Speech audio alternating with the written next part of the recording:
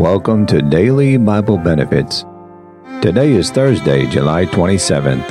On this day in 1974, the House Judiciary Committee recommends the American 37th President, Richard M. Nixon, be impeached and removed from office. Today on the broadcast, I'll be talking about the Priestly Order of Melchizedek. Hebrews chapter 7, verses 1 through 10. For this Melchisedec, King of Salem, priest of the Most High God, who met Abraham returning from the slaughter of the kings, and blessed him, to whom also Abraham gave a tenth part of all, first being by interpretation King of Righteousness, and after that also King of Salem, which is King of Peace, without father and without mother and without descent, having neither beginning of days nor end of life, but made like unto the Son of God, abideth the priest continually. Now consider how great this man was, unto whom even the patriarch Abraham gave the tenth of the spoils.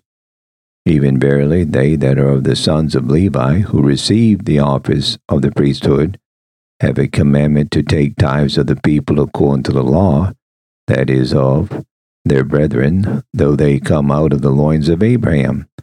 But he whose descent is not counted from them received tithes of Abraham, and blessed him that had the promises, and without all contradictions, the less is blessed of the better. And here men that died received tithes, but there he receiveth them, of whom it is witnessed that he liveth. And as I may so say, Levi also received tithes, paid tithes in Abraham, for he was yet in the loins of his father when Melchizedek met him. Jesus' authority. In a football game, the power of a big, strong, muscular man is ruled by a man with a striped shirt and a whistle. The referee alone has the ultimate authority in the game.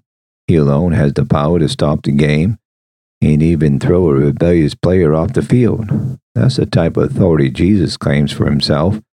In spite of Satan's attempts to control the universe and the affairs of men, Jesus wears a striped shirt and carries the whistle.